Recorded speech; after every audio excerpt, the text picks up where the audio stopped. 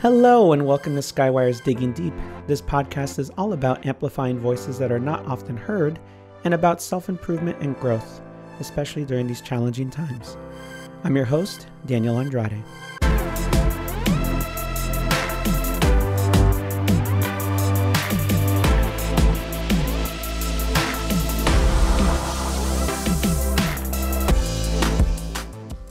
In order to keep everyone safe and healthy, we're recording this interview a little differently than our other podcasts. Instead of being in the same room with my guests, we're practicing social distancing and recording this interview online. We apologize for how this method affects the sound quality, but also wanted to make sure we could provide you with a show while also keeping everyone safe. With that in mind, let's get started. My guest today is Heather. I'm going to go ahead and let her introduce herself. So Heather, go ahead and tell us who you are, where you're from, how old you are, what you do, anything you think the people should know about you. Yeah. So, hello, my name is Heather. I am 27 years old and I live in San Diego, California. And what I do for a living is I'm a case manager for a nonprofit organization, which a lot of people think that's a social worker. It's kind of like along the lines. What I do is I just refer my families, particularly my kiddos, for therapy or into groups or pretty much their basic needs. So currently a lot have been helping with rental assistance or getting them a food, and not we're like a one-time for coming financially, but to link them into community resources that can give them a more longer term on providing those basic needs. That's awesome. And how long have you been doing that job? So I've been doing this job for, I want to say, a good year and almost a half. So it's been a lot of a lot of stories within that time frame. I get to meet all kinds of people with all kinds of backgrounds and trauma. Like, I can't say too much because of confidentiality. But it's been an amazing opportunity just to be part of people's lives and part of their growth, especially the kiddos, and seeing how they're like very shy and they go to therapy and they'll be able to work on healthy communication. We are very a preventative program, so we want to encourage like healthy communication and healthy coping skills. I know we have one great program that if kids get arrested for minor incidents, like if they were stealing or fighting or drugs, it's something to let them reflect and making sure what this behavior was not okay. There is consequences to your action, but also not as like, okay, shame on you, but to really reflect like, okay, maybe I shouldn't be doing this, or this can prevent me for opportunities in the past or the future because of my actions. So it's a really good organization. That's wonderful. And I'm so glad that you're connected with them and that you've been able to put in a good amount of work in even just as short as a year. A lot can be done in a year, as you said. Do you think that your career path as a total has kind of been leading you in this direction? Or did this job kind of pop up and all of a sudden you realized that this is something that you were like called to do or something you were meant to do? Like most people, when you're in elementary, when they're going to ask, what do you want to do when you grow up? And I honestly said I want to be a zookeeper. And then I saw the amount of science and math and all this stuff I'm not really good at. And that's where I kind of like, I feel like there's a lot of opportunities for somebody who's not good in science or math. I'm not good at writing. And I'm not good at art. But I'm really good with people skills, I think. And that's something I thought that wasn't really like some you could get paid for. But the passion of wanting to help just increased. And throughout the years, I noticed I always help my friends with their problems. I'm always like the friend that they go to talk, like a therapy friend. But I'm not certified, so... So it kind of led to that. And then I was in a little rut. I was like, I don't know what I'm doing. And then I heard the role of social work and I'm like, what is that? And then I learned there's so many things to do in the field of social work. It's very broad. And the fact that I could work with youth, I could work with the elderly, disabled, anything I really want to grasp on, there's opportunities for me. So I thought that was the coolest thing. Like, this job in particular, it was one of those moments I really needed a job and I needed experience.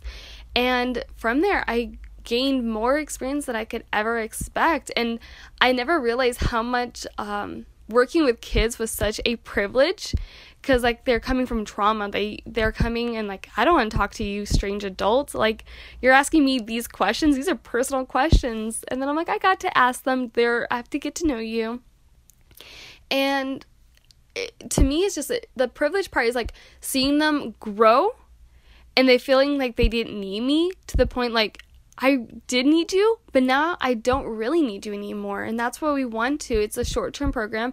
We want to have our families leave with the tools in order to be like they can live independent, but also be mindful. Like, if you do need to have us help you again, feel free to come back. We don't want to like turn the door against like, okay, you had our service one time, don't ever come back. No, please, if you need us, come back. It's funny you say that, because it reminds me of, well, first of all, like I feel like you and I kind of have the same role in a sense of our friend groups, because I mean, I majored in psychology, but I'm still the same thing. I'm not like clinically licensed or anything. Like, I'm not board certified or anything, but still, like, I feel like people feel comfortable in opening up to me and kind of venting with me. And but even people like us in our roles and our friends groups still have other people that we have to do that to as well. So I know that I've been able to vent with you a few times, and that you have a very good ear. You're a very good listener, and you're very good at processing what people have to say. So I think people can kind of sense that. But another thing that it kind of reminded me of what you were saying is, before my work with Skysoft, the majority of my work was in tutoring and in education. And I used to train new tutors and interview them and bring them into the team. And one of the first things I would tell them is that really, ultimately, the job of a good tutor is that they won't need you anymore, because you've given them, like you said, you've given them all the tools to be able to do these kind of things on their own, which is very weird, because you don't hear too many jobs where you're like, oh yeah, if you've done it well, then you won't be needed. But it really is fascinating how there are those certain kind of jobs that really you're just there to build them up, to provide them with the tools and resources they need to make it on their own, but keeping that door open, but also trying not to hold them back either. So I thought that was really interesting what you were saying there. And all of that kind of leads us into our first set of questions here. So question number 1 for you is, how has the pandemic affected your day-to-day life, your daily life? Yeah, so I think like the whole world, it took us in a big shock. Like, we did not expect. It's like for our nation in general, like it's the end of August and we're still in this pandemic. We thought this was just a 2-week thing.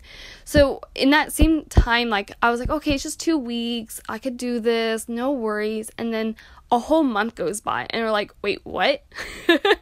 I can't do the things I normally do. I am considered a essential worker, which is, I'm happy, because I feel like in this time, like I'm needed more than ever. I really took my job for granted, like, oh, no, like I'm just a case manager, I can't do much. But the fact that I've been helping more of my families, it just really shows I am making a big difference. So I feel like if I didn't work compared to working now, I think my answer would be very different. And so, like, I feel kind of normal because I am having my routine. Like, I'm getting up in the morning. I have to shower. I have to make a lunch. Like, I feel like my day is normalized because I'm working, versus if I was not working, I could be sleeping in and not really being mindful about my mind, like my mental health. And like I mentioned this to you before, I believe having a schedule, regardless of working or not working, is so important because it's keeping you in check, like being mindful of like, okay, it's noon and I have not ate lunch yet. Okay, right there. Or it's 3:00. Maybe I should get a little snack before I make dinner, you know, or having a routine of like, okay, exercising. I know, Daniel, you were working out really good before this whole thing, so I know that was like took everything out to toll. Just, it makes me really appreciate the little things that I wasn't really mindful about, like, you know, getting my regular Starbucks, you know, like, okay, hey, I'm going to Starbucks, that's a normal, but like, it's a different experience, you know, versus even going to the grocery store and getting my food.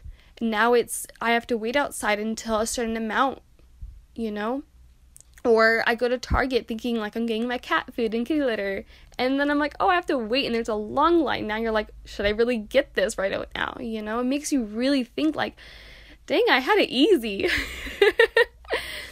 Oh, definitely. Yeah, it's amazing how, you know, like you're saying, even just the smallest semblance, the tiniest little feeling of some sort of routine can make such a big difference. So, you know, I myself have had to kind of come up with my own new routine, and it is like you said, like it comes to a certain time in the day and you're like, oh, like usually I should be doing something like this or like that. And I'm like, I'm late or I'm behind. And I don't know, for some reason that like you said, that helps me to feel like, oh, you know, I have a structured day or I have a structured week. But yeah, it does help a lot. How has this whole pandemic affected your work life? You're still an essential worker. You're still working. So how does it look like going into the office, doing your work from there, doing your work from home? What is that like? Yeah. I have to give my work a little bit more credit. I think it's very nice that they're giving us a choice to working in the office versus working at home. I know a lot of places, they don't really respect that. Like, no, you have to be here, you know? And to me, I'm always about a workspace. If I'm going to be dedicating 40 plus hours in my life, is this going to be a healthy work environment? And for me, I know in the beginning, it was like no one really prepared. Like, they did not expect this all to happen. So it was like a wave of, let's just kind of get this going. So it was kind of like thrown together. But as it kind of was working out, we're becoming, this is our norm. So I get the choice to work from home, but also get to work from the office. And I like that because for me personally, working in the office, there's less people, and we are spread out, and we will have to wear a mask in the office. We are not supposed to eat lunch together because, okay, you have to take off your mask in order to eat. It is kind of weird when I see people come in and out of the office from like other programs because we share the same space. And then I'm like, oh my goodness, I have not seen you since May. How are you? And you kind of like appreciate those small talks, or you appreciate lunchtime. Like, I remember when we used to eat together. How was that? Or like, I get to see you on social media, but it's so different seeing you in person, you know? And I think we're now joking to the point, like, we only get to see half of our face. So we're like joking, like, oh yeah, like we can't wait to see what your mouth looks like in a few months, right? Like our little jokes. I like it because it's like less people. When it comes to work, I like to work in like kind of solitude so I can focus. So it's kind of nice to have more of a space where I can like branch out, spread my paperwork if I need it. And the great thing too is they really encourage social distancing at our office. So in case if there was more than 2 people in the office, or even if another person you feel uncomfortable, you're more than welcome to reserve one of the rooms that we do therapy or groups in to do solitude work. It sounds like it's very well structured and very well contained, which must be very comforting to know because, like you said, there are some places or some businesses out there that maybe are not taking it as seriously. So maybe there's those seeds of doubt. So at least where you're working, you know that they're taking it seriously enough to space you apart and make sure that you're wearing your masks and everything. A question that I had was, you know, you are a social worker. Social is in the name of your job. So how do you do a social job when you have to maintain social distancing and when you have to keep apart from people? So how has that aspect of the job been affected by the pandemic? Yeah. How do you take social out of social work for the most part? That is the one thing, like a red, like not a red flag, but like the one thing we're questioning, how are we going to be doing our work when majority of our work is face-to-face contact? So I am very grateful that we are in modern technology where all of our database is online, so we have access to our notes and stuff like that. We got phones to call from the house because we want to protect confidentiality, not just for our clients, but for our own, not using our personal phones, and making sure like we're in a confidential space in a shared household. So that's also another thing too. I want to point out that I'm very grateful. I just live with my mom, so it's just more quiet. Versus I know one coworker is saying, I live with like 7 other people. I need a sound machine. Yeah, that's a lot of people. But that's where communication really puts in with phone calls. I really have to elaborate that, making sure we're communicating, making sure too, like, okay, if they're not communicating with us, maybe something's going on, and working. Normally we just like refer, like, okay, our main focus was just to connecting them with therapy and groups, which we do through Zoom, which to me, my clients have not been issues. I know some families that are not very advanced in the technology. That's where we come in as a case manager and bridge that communication. Like, okay, here's the therapist, here's family, here's me. Like, what can I do in that middle just to kind of get an understanding? Consent forms we will typically do is an assessment where we'll have the consent forms where they sign, and then we'll have a series of questions to get to know the family better. That is very different. So we'll be submitting the consent forms via email. They're more than welcome to print them and find a way to like scan it over, or the worst case scenario, which we try to prevent, is to take them to the family's home, or the family will come to the office to sign them. But we do screening questions, making sure like, are you have any symptoms? Are you been exposed by anyone to your knowledge? And that's where it's kind of hard because it goes back to trusting what our families are saying. Like, okay, making sure they're not just saying it just so they could get their needs there, versus like, being honest. And that goes for us too. We have to, every morning, like I have to do a survey before I come to the office to seeing if I'm having any symptoms, just so we're protecting our own coworkers. So getting consent forms has been a very challenging moment. Oh my goodness. Yeah. Would you say like, cause it sounds like it's a lot of work, and I mean, it's necessary work because you're dealing with people's emotions and their family situations and very delicate issues.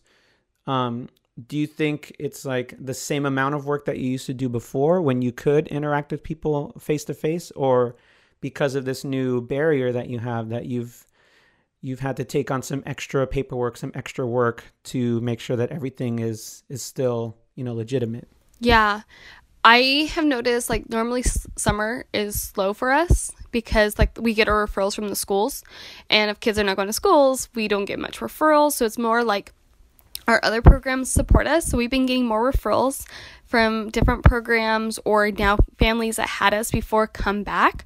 But because of COVID, we're helping more of our basic needs that a lot of families don't think about until they're like, okay, I'm unemployed now because of COVID, or I don't have access to go to the grocery store and I need food, taking more of like, I feel like I'm doing more true case management than I was before. Like, here's a referral for therapy, or families didn't feel comfortable enough to say, hey, I'm hurting on money, I need a resource. Now it's kind of like they're feeling like, okay, hey, this is something really happening to me, I need support. So it's kind of like between families feeling comfortable and safe versus it's like, hey, like I'm asking more questions because of COVID, not just relying on the families, but I'm doing my own assessment. And then besides basic needs, we just had like a big diversion meeting about, we have this other program that does suicide prevention, and they were talking about the teen suicide and SI, which is suicide ideation and self-harm, has increased because of COVID. So and to me, it's like being more mindful about my clients. Like, okay, even though bullying is not really a lot because they're not in school, they are cyberbullying, but suicide, being stuck at home all day, and especially if you have a toxic family, you're stuck, So just being more mindful, and being mindful about not just for the youth, but the parents. Some couples stay together because of the kids, because there's no opportunity and they're in a toxic relationship. So being more mindful about that. That's fascinating that, in light of everything that's going on, and, people feel like this is taking away a lot from them. And, it is like, it's taking away a lot of things that, like you've been saying, that we used to take for granted. But at the same time, like, it seems like from what you're saying that it's almost kind of encouraging you to build these like deeper connections and deeper bonds with your clients, because maybe now they need that safety, that security, that comfort more than ever. So, and once again, I'm just glad that you're in a position where you can provide that for people. So that's wonderful. How has this pandemic affected your view of the country and of the world as a whole? There's a lot of ways to answer that, because I know my opinions towards this nation started before, Trump became president, when there was the election for him, and like hearing his thought process and hearing his words influencing other people. And I'm like, those other people are my friends and family, and hearing them agree, that's where the start of my opinions has changed. I'm like, whoa, like, I thought you and I were on the same page, but I guess not, And then seeing how it led, especially with a pandemic, and how he's been, handling the situations and handling, like, everyone's like, oh, well, we're getting, free money and stuff. I'm like, well, I'm hoping. We're losing jobs over here. Families are struggling. Like, I'm hoping our government is stepping up and supporting their nation, their people. That's what a government's supposed to. Like, it kind of like annoys me. Like, oh, he's doing a good job. He's doing this. I'm like, no, he's doing what he's supposed to in the very get-go. Leadership is really important to me, and I'm always the person, like, for me, like, although I like to work on my own in solitude, I feel like in order to work good, I need to have a good team. I could do my individual work on my own, but it takes a teamwork.